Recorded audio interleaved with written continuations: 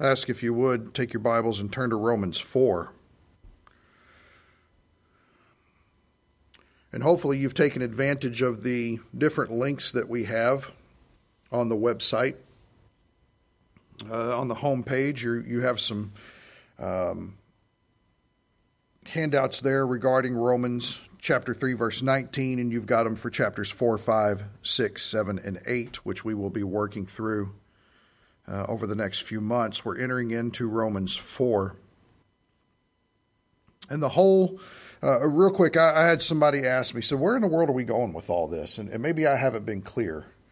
Our goal is to get to what constitutes the body of Christ, and how is the body of Christ unique from any other age or any other dispensation that has been marked by God for his purposes. And the idea here is that if the church is known for anything, of course it's known for the gospel of Jesus Christ, it's known for the preaching of the resurrection, it's known for the indwelling of the Holy Spirit. But the manifestation of these things that happen don't just come from discernment in the Word of God by the illumination of the Holy Spirit, but it's also in the fact that we have been gifted with spiritual gifts that we are to exercise for the encouragement and benefit of one another. And so the question was, if we want to get to spiritual gifts and understand that and unpack that, how do we do that? And the only way that we can do that is by starting from the very beginning of what happened on God's side of salvation. What happens on our side is we hear the gospel, we respond in belief to the gospel, and immediately at the moment of belief, the Holy Spirit indwells us and seals us for the day of redemption. And we have about 50 other things that take place in our lives that God immediately does at the moment that we respond to the gospel. Our response to the gospel is by faith. Faith is what appropriates the righteousness of God to our stead that was won for us by Christ on the cross. I think it's important for us to recognize that faith has no work in it whatsoever, and we're going to see that today. But here's the thing is, until we learn our foundational position in Christ, that all that we have is because of him, that we are fully accepted in him, that all blessings are going to flow from what we have in him, that we are secure, that we are established, that we are reconciled, that we are identified with him.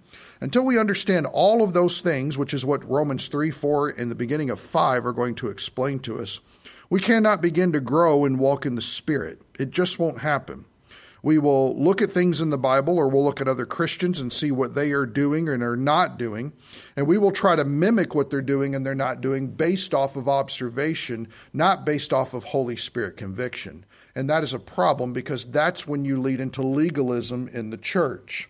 If we are not secure in our salvation because of what Jesus Christ has done, we can never serve him in the Spirit. And if we cannot serve him in the Spirit, we cannot exercise spiritual gifts. What we think are spiritual gifts will actually become fleshly endeavors where we're seeking to please ourselves, and God is never glorified in that. So we are setting a track record of what it is to live the Christ life, or to say it more plainly, to have Christ living his life through us. And we have to start with the bare bones, basic foundation of our justification by faith, and the nature that faith has to be alone. And so what I'm going to ask you to do is to have your Romans 4 out, or whether that be in your Bible or the paper that you've printed out. And let me read this real quick that I've written down just to kind of get us up to speed of what we're dealing with. I know that I threw a lot at you last week. I encourage you to go back and look at it again.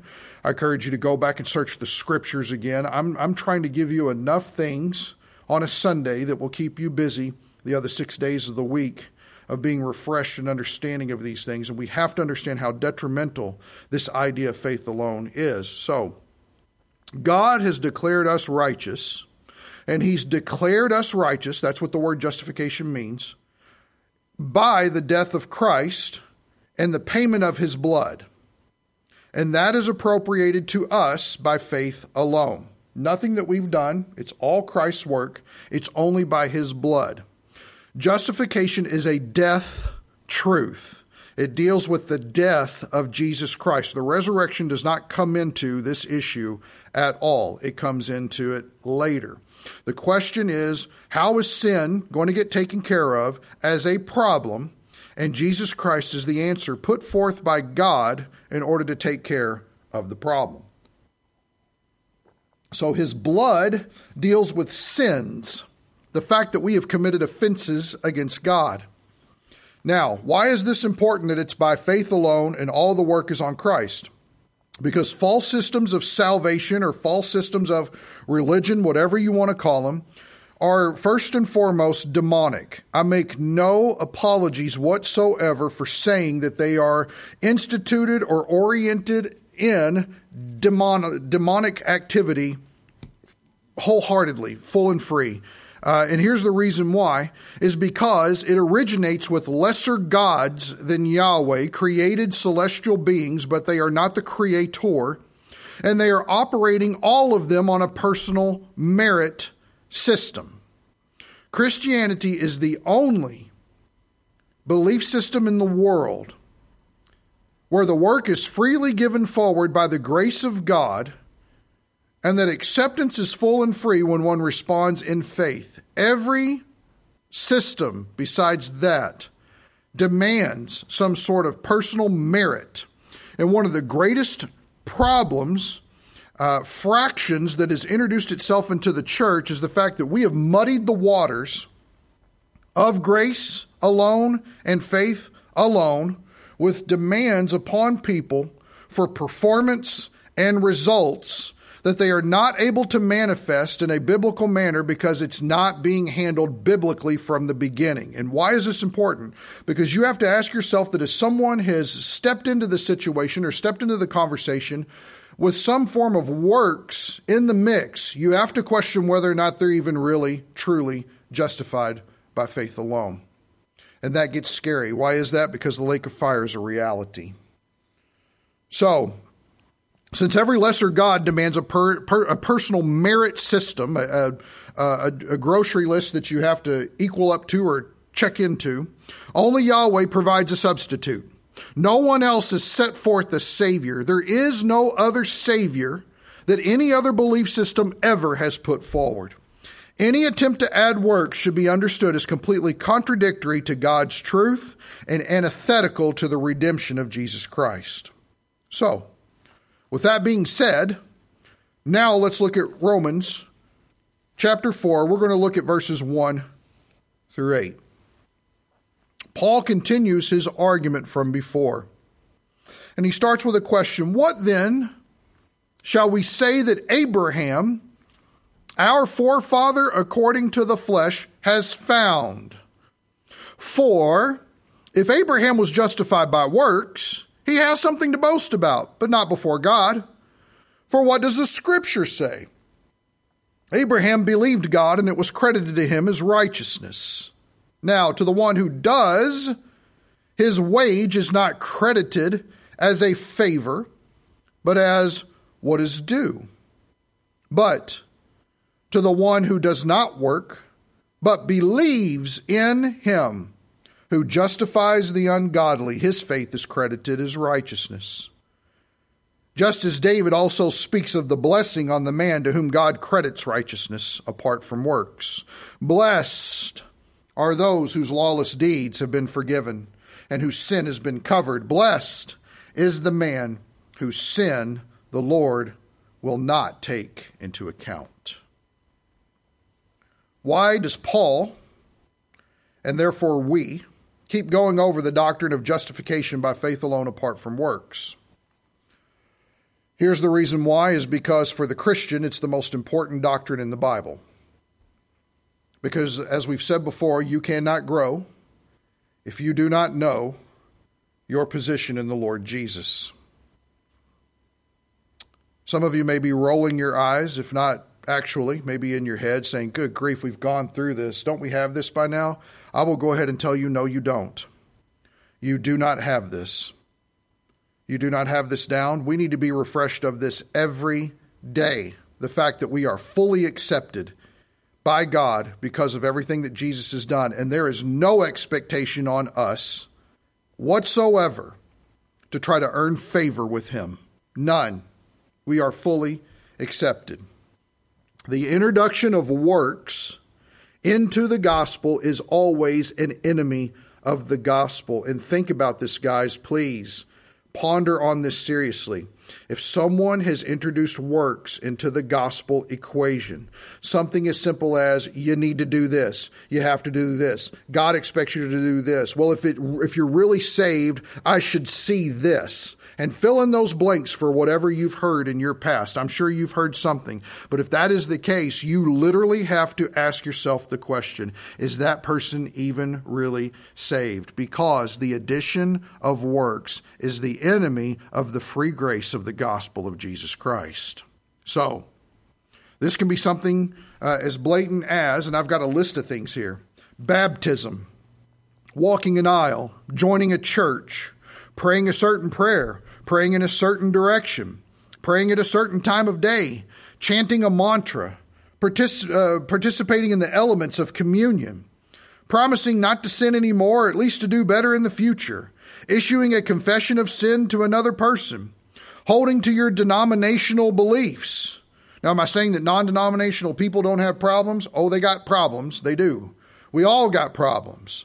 But the fact of saying, well, this is what my denomination believes to be true, and you're not willing to search the scriptures for yourself to pull it together, that's a problem. That's a huge problem. How about holding to accepted traditions? How about agreeing with popular preachers? How about, well, if I just give money, that way I'll be accepted. Well, I'm obviously giving money. That means I must be a Christian. Well, I said in Sunday school for 12 years, I must be a Christian. Even helping others, as good as that is, doesn't make you saved. How about checking off a list of do's and don'ts? Well, I don't do this, but I do this. And so therefore, to me, that's evidence that I am saved. But it could also be something as subtle as our personal feelings about being saved. How do I feel about my salvation on any given day? That is a dangerous place because it fluctuates. And until our minds and our hearts are rooted and grounded on the work of Christ and the fact that we're fully accepted by God because of Christ, we will not have assurance of salvation. You cannot move forward. So the only thing that stands true in all of this is God's word, and his word tells us that we are justified freely by his grace through faith alone, in Jesus Christ alone, nothing more, nothing less. I hope that we understand them. Now, why is it such a serious issue? Because it would be different if it was just cults and other churches and fringe beliefs and wackos or whatever you want to see that are working against you. Those are just what you can see. It's important for us to understand, and the Bible teaches this, it is replete in the scriptures, that there are unseen forces that are working tirelessly to pollute the gospel of God's free grace into something that requires your submission or your ritual for acceptance. We have to be a people, if we believe the Bible, we have to be a people that understand that Satan is ruthless and he is crafty, that sin is serious, that the lake of fire is a reality for the unsaved, and that demons want nothing more than to destroy God's creatures to a damnable end. So this is why we reiterate the gospel of God's free grace, by grace alone, through faith alone, in Jesus Christ alone, and any other gospel that anyone would say to agree with Paul in Galatians chapter 1 is a perversion. They should be anathema. They should be accursed because of that. If you notice in Romans chapter 4, verse 1, we have an introduction of a personality that Paul wants to put forward as an example. And this is the person of Abraham. Now, if you notice what it says there, Abraham, our forefather, according to the flesh. I'm going to talk more about this next week, but there are some people that would look at a phrase like that and they would equate the fact that the church is actually an extension of what God was doing with Israel, and that God has done away with Israel from the Old Testament and is now working with the church, and the church is the new Israel.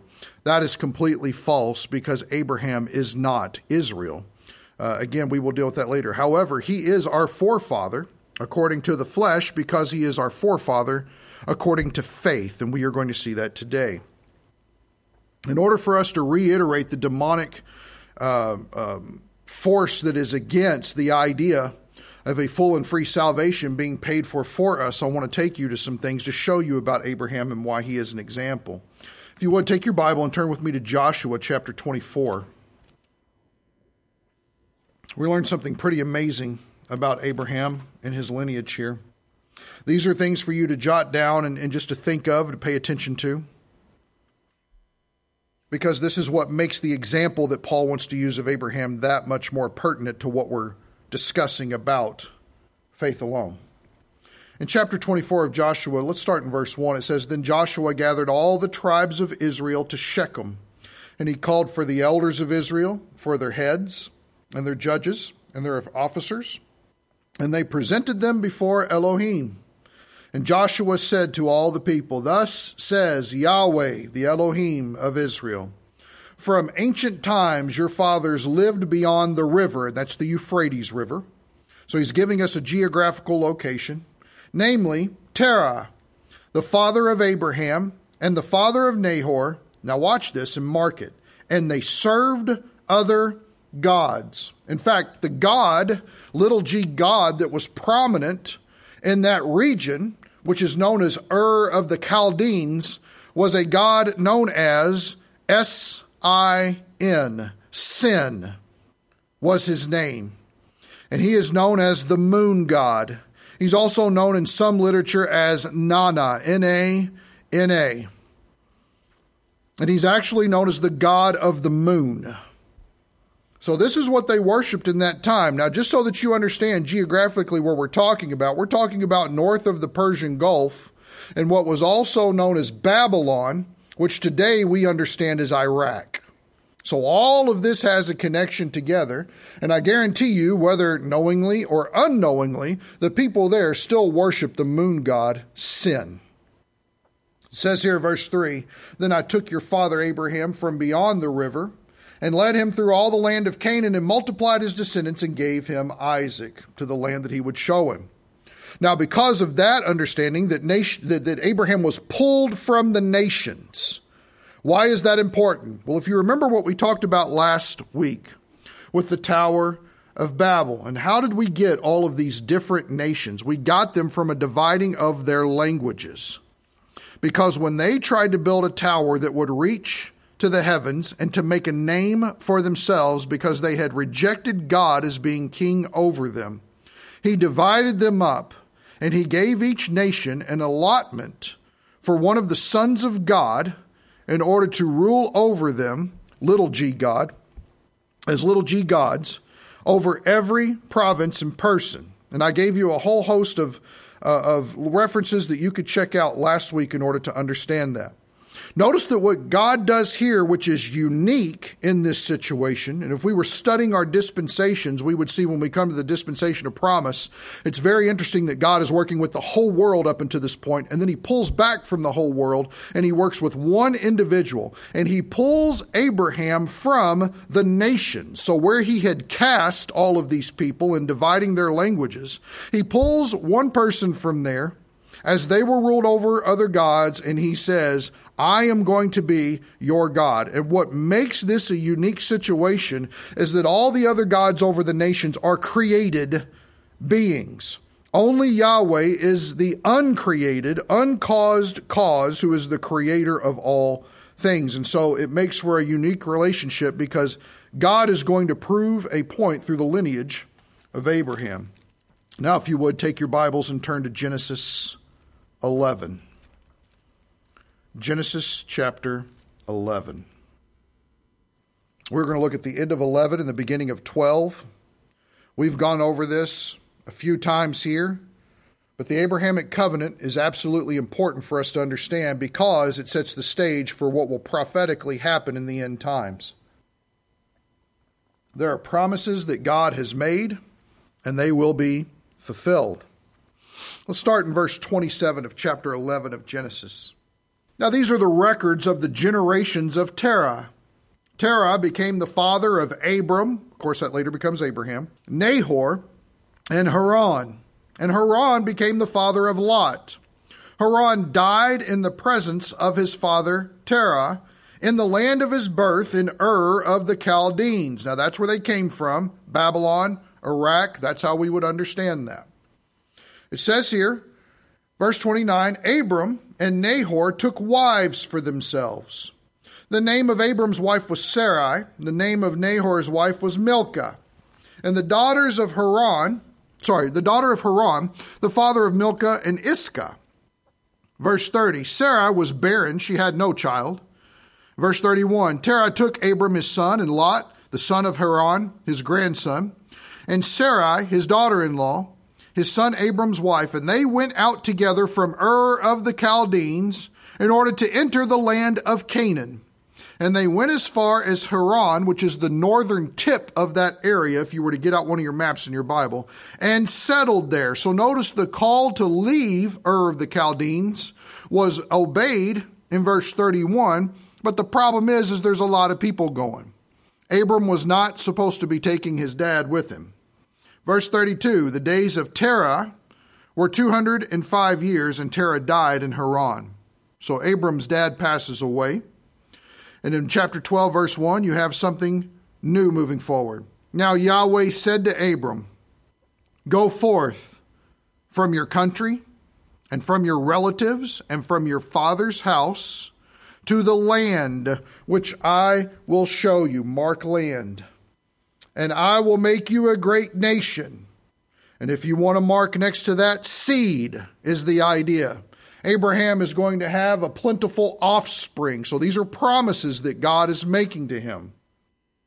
And I will bless you. God is going to bless Abram and make your name great. He's going to have a name of renown. That would probably be one of the many reasons why he's brought up here in Romans 4:1.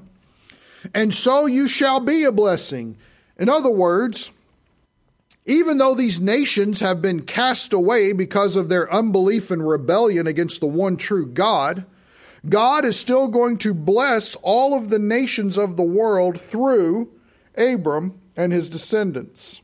Blessing for the nations comes through Israel, and especially is based on and contingent upon their treatment of Israel. Verse 3, and I will bless those who bless you. This is a divine promise. And the one who curses you, I will curse.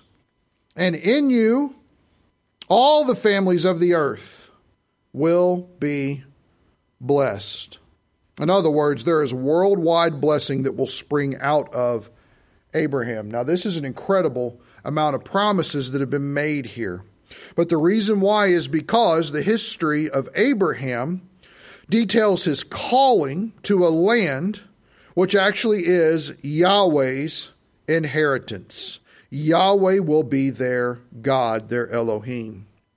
Now, with that in mind, we have land, seed, and blessing. Seed has come to fruition by many Jews that have come out of this situation, from Abraham to Isaac to Jacob to the 12 sons of Jacob, and so on and so forth to what we see today with the millions. The blessing that has come through has been the coming of the Savior, Jesus Christ, through Abraham's seed. But now we have this issue of the land, and after a little while, a promise gets old if it's not fulfilled. So there ends up being a lot of doubt. We easily run out of patience. Maybe you're experiencing that right now in quarantine. I thought we were going to be done on this day. And you start to run out of patience, and you start to question, and you start to doubt a lot. Turn with me over a couple of chapters to Genesis 15. Because this is exactly what happens with Abram. He starts putting two and two together. He's not for sure how things are going to happen. He starts to get concerned. And so, the Lord needs to refocus him, reestablish him, encourage him. Chapter 15, verse 1, after these things, the word of Yahweh came to Abram in a vision, saying, do not fear, Abram. I am a shield to you. Your reward shall be very great. And it's interesting because Abram changes his address, not just to Yahweh, but he now invokes the Lord's name for master or Lord. Verse 2, Abram said, O Adonai Yahweh, Lord, self-existent one, what will you give me since I am childless? And the heir of my house is Eliezer of Damascus. And Abram said, since you have given no offspring to me, one born in my house is my heir. Now think about the problem that this creates. This is not just the problem of descendants. and the seed that is to be entailed, but it's also the idea is if worldwide blessing is to come through Abraham, he's just one guy. So how's it going to come about if there are no children in play? Verse 4, then behold, the word of Yahweh came to him, saying, this man will not be your heir, but one who will come forth from your own body, he shall be your heir. Now watch this, because Yahweh wants to show him a very clear illustration. And he took him outside, and he said, now look toward the heavens and count the stars, if you are able to count them. And he said to him, so shall your descendants be. Now, before we move forward in looking at this, imagine that God makes a promise. It hasn't been fulfilled yet. You're watching this scene take place. And God brings Abraham out to look up at the night sky. And as far as you can see, top to bottom, east to west, doesn't matter where you look. Stars, constellation, the beauty of the night sky is before you. And God encourages you not to belittle you, not to demean you, but to try to count them. And immediately you think in your mind, well, this is just unbelievable. It's innumerable. There's no way that I could possibly even begin. I would lose my place once I got about 12 in. There's no way I'd be able to do this. And Yahweh wants to reiterate the depth of his blessing by saying, so shall your descendants be. You are going to have as many kids as the stars. That's how incredible this promise is going to be when I choose to fulfill it. Don't lose hope, Abraham. Now, notice that the issue is Lord, I don't have any children, and I know children come from you, and essentially what I'm saying is I think you're withholding children from me, and I don't see how this is going to work. God's response is one of mercy, and he demonstrates that actually I'm going to do exceedingly abundantly beyond all you could have ever asked or thought that I could do. And so notice Abram's response, verse 6. And it's so important that you grasp this verse because of how much it's used in the New Testament. Then he believed in the Lord, in Yahweh. And understand this, guys. Belief means nothing more than convinced that what God told him was absolutely true. He had a conviction about this. He says here, then he believed in Yahweh and he reckoned, pay attention to that word, he assigned value to it. He considered it to be true. He was credited with this idea. It was reckoned to him as righteousness.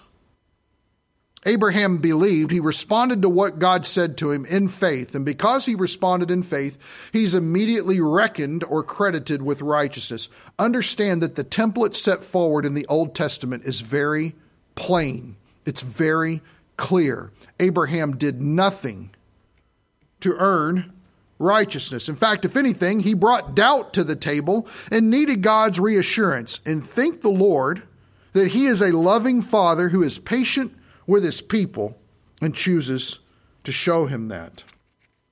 So notice verse 7, and he said to him, I am Yahweh who brought you out of Ur of the Chaldeans. Now remember, that would have had implications of worshiping other gods. And notice that Yahweh is setting himself apart as completely unique in Abram's life. Notice what he says, out of the Ur of the Chaldeans, to give you this land to possess it. In other words, I'm going to fulfill these promises through you. So what do we learn here? Well, in relation to this contract, this agreement, this covenant with Abraham, the whole idea is that justification has always been by faith alone.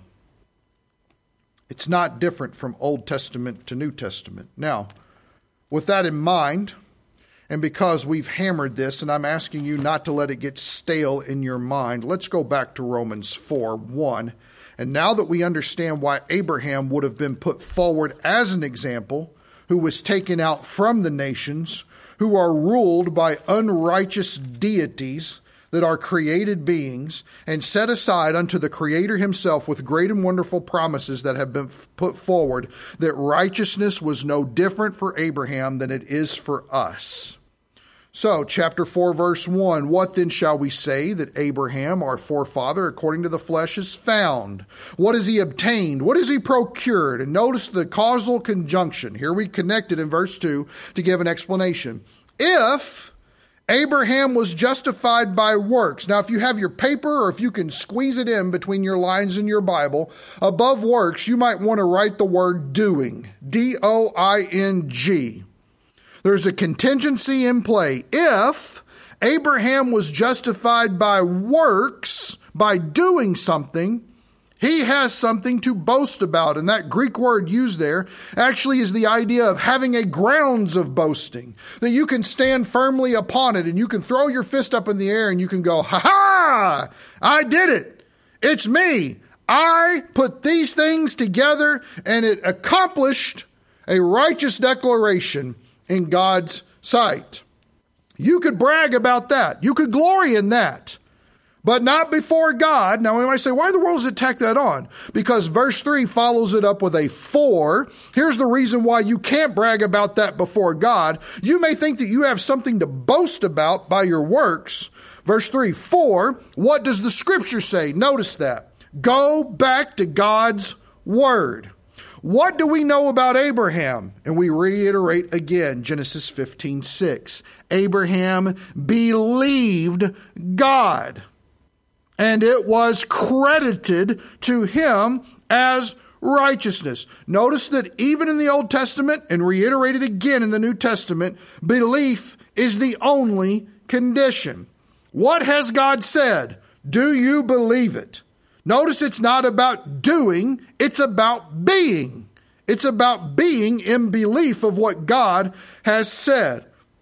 You're either convinced it's true or it's not. Now watch this. And it was credited to him as righteousness. Now, notice that nothing about Abraham's reputation or person is considered here.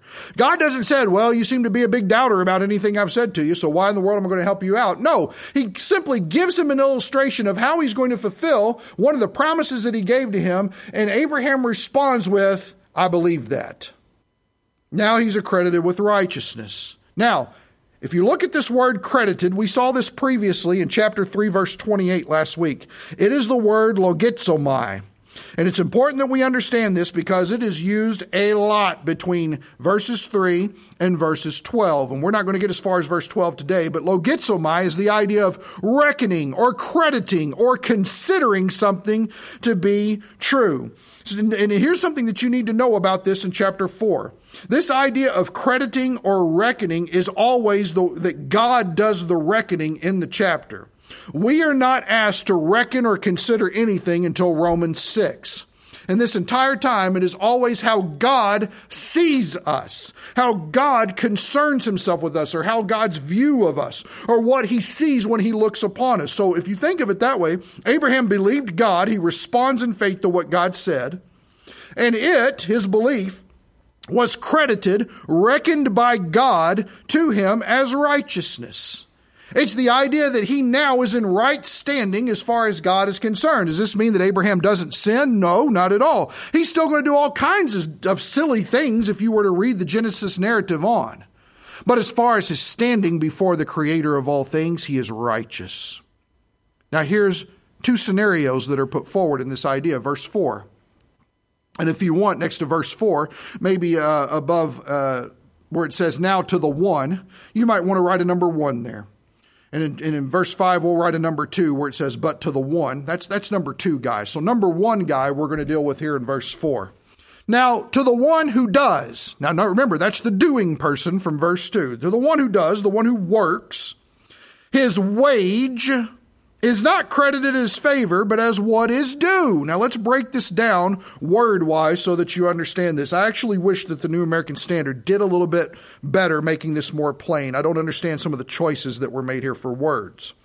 But notice, now to the one who works, the one who produces, the one who's productive, the one who is putting forth energy. You're actively involved, okay? Notice what it says here. His wage, and this word is important. This is the word misthos. And it's used heavily in relation to eternal rewards at the judgment seat of Christ. But what this means is a remuneration of work done or a recompense. It's pay that you get. You work, you get a pay for that is the idea, the agreed amount there. It's a paying back for work done. His wage is not credited, logizomai, reckoned, as a favor. Now here's where I have the issue. Circle the word favor. Because the word favor here is charis, grace. It's grace. This word should be translated grace. Now to the one who works, his wage is not credited as grace, but as what is due, what is owed, the debt that's been incurred, the wages for the work done is the idea there. What is that telling you? It's telling you that grace and works are mutually exclusive. It's the oil and water of the scriptures. You cannot mix grace and works. If it's works, it's not of grace. If you want to write in next to there Romans 11:6 to give you that principle, it spells it plainly there. But if this word favor were translated grace, I feel like it would have the right delineation between these two things that Paul's trying to explain.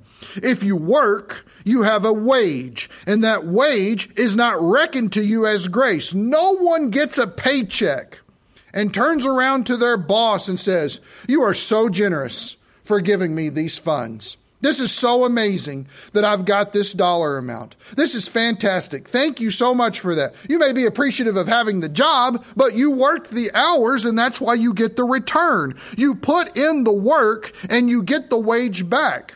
That's why we're told the wages of sin is death. What we've put into life and existence is sin. What we get back as a payment is death. That's all we do. We can't do anything other.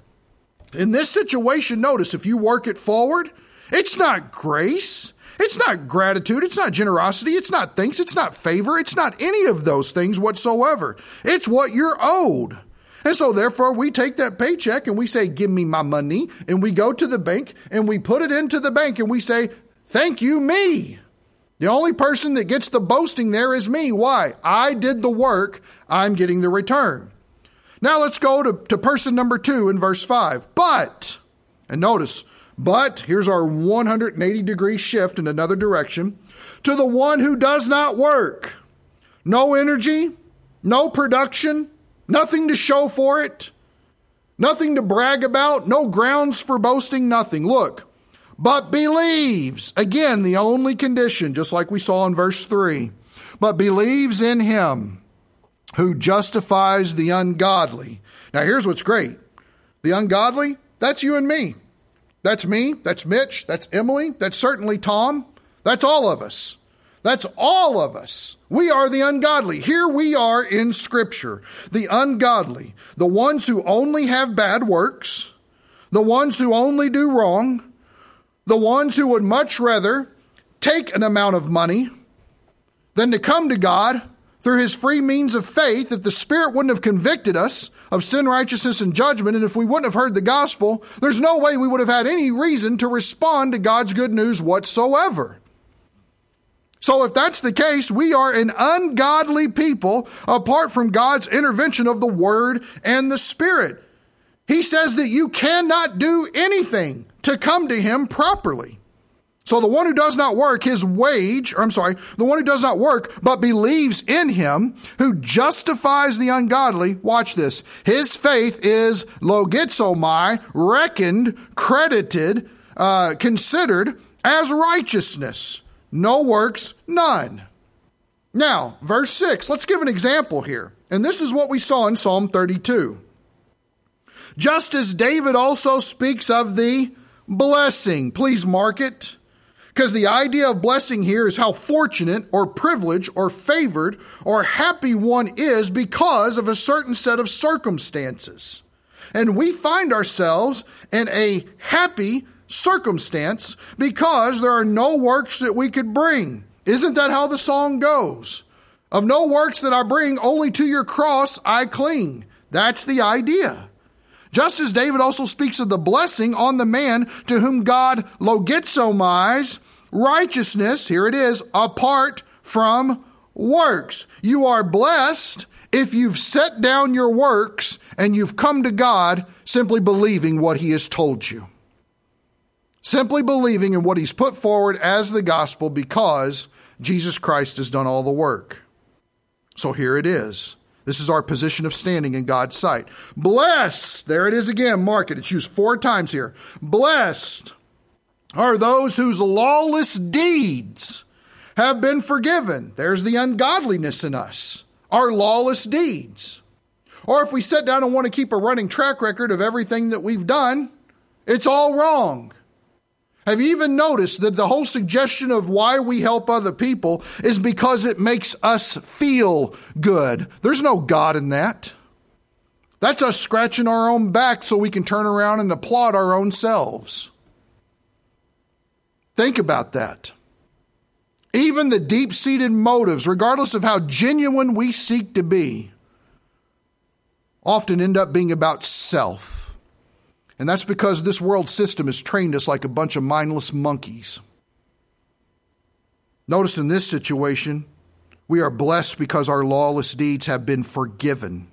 And get this word forgiven, please, guys.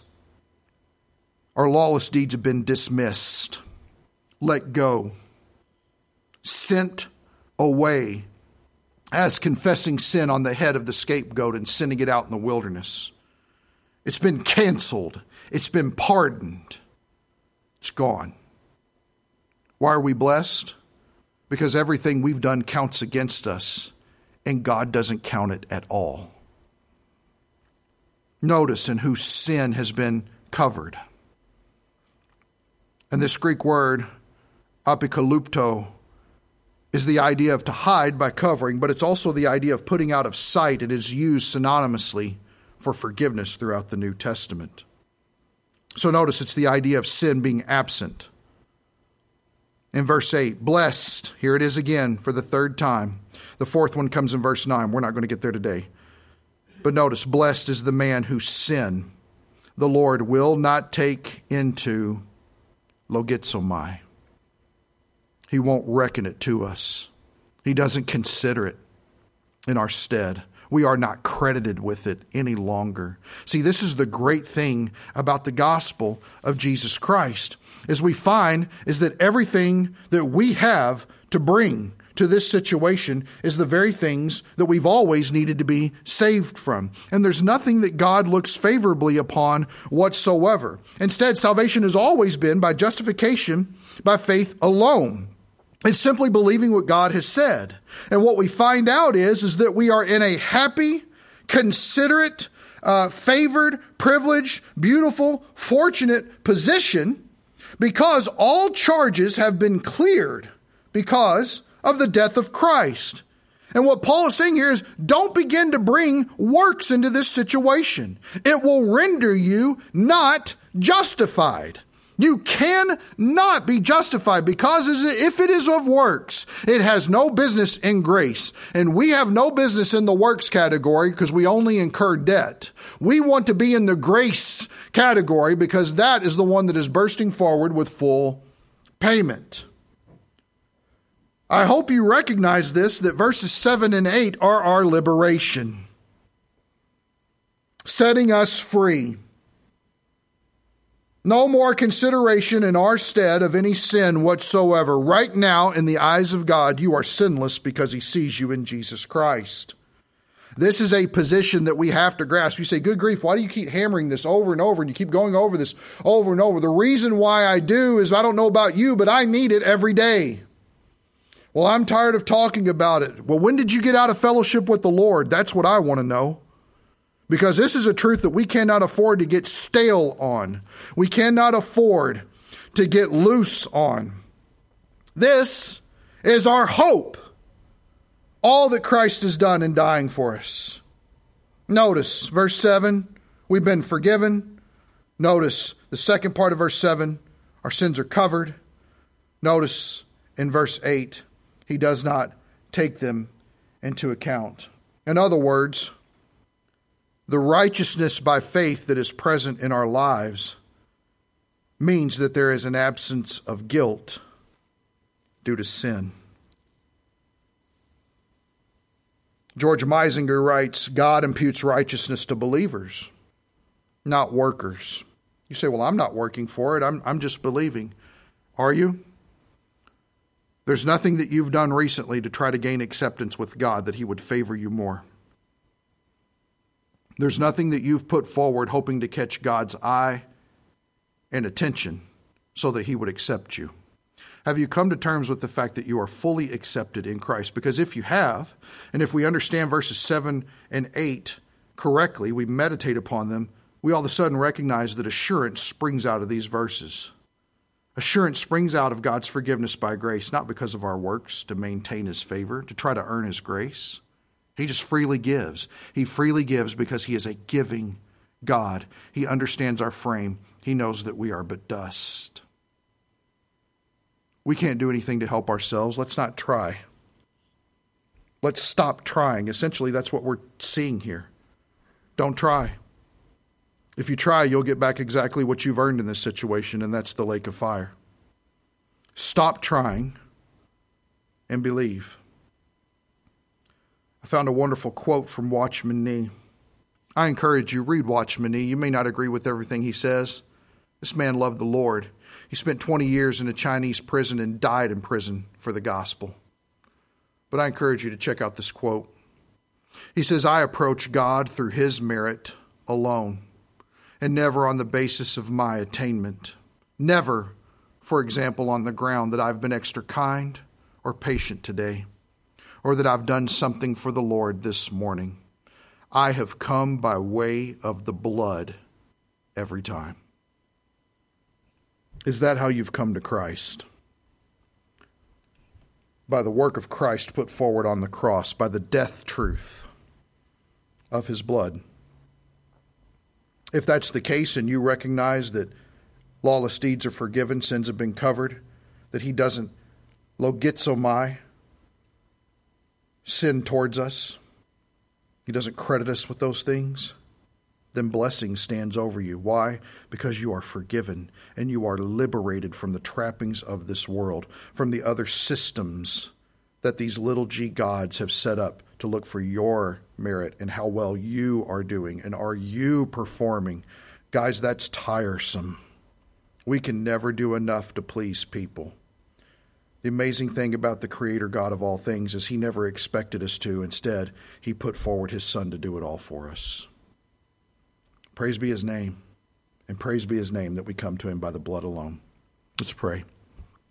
Father, thank you that we are justified by faith alone, in Christ alone, because of your grace alone, by itself.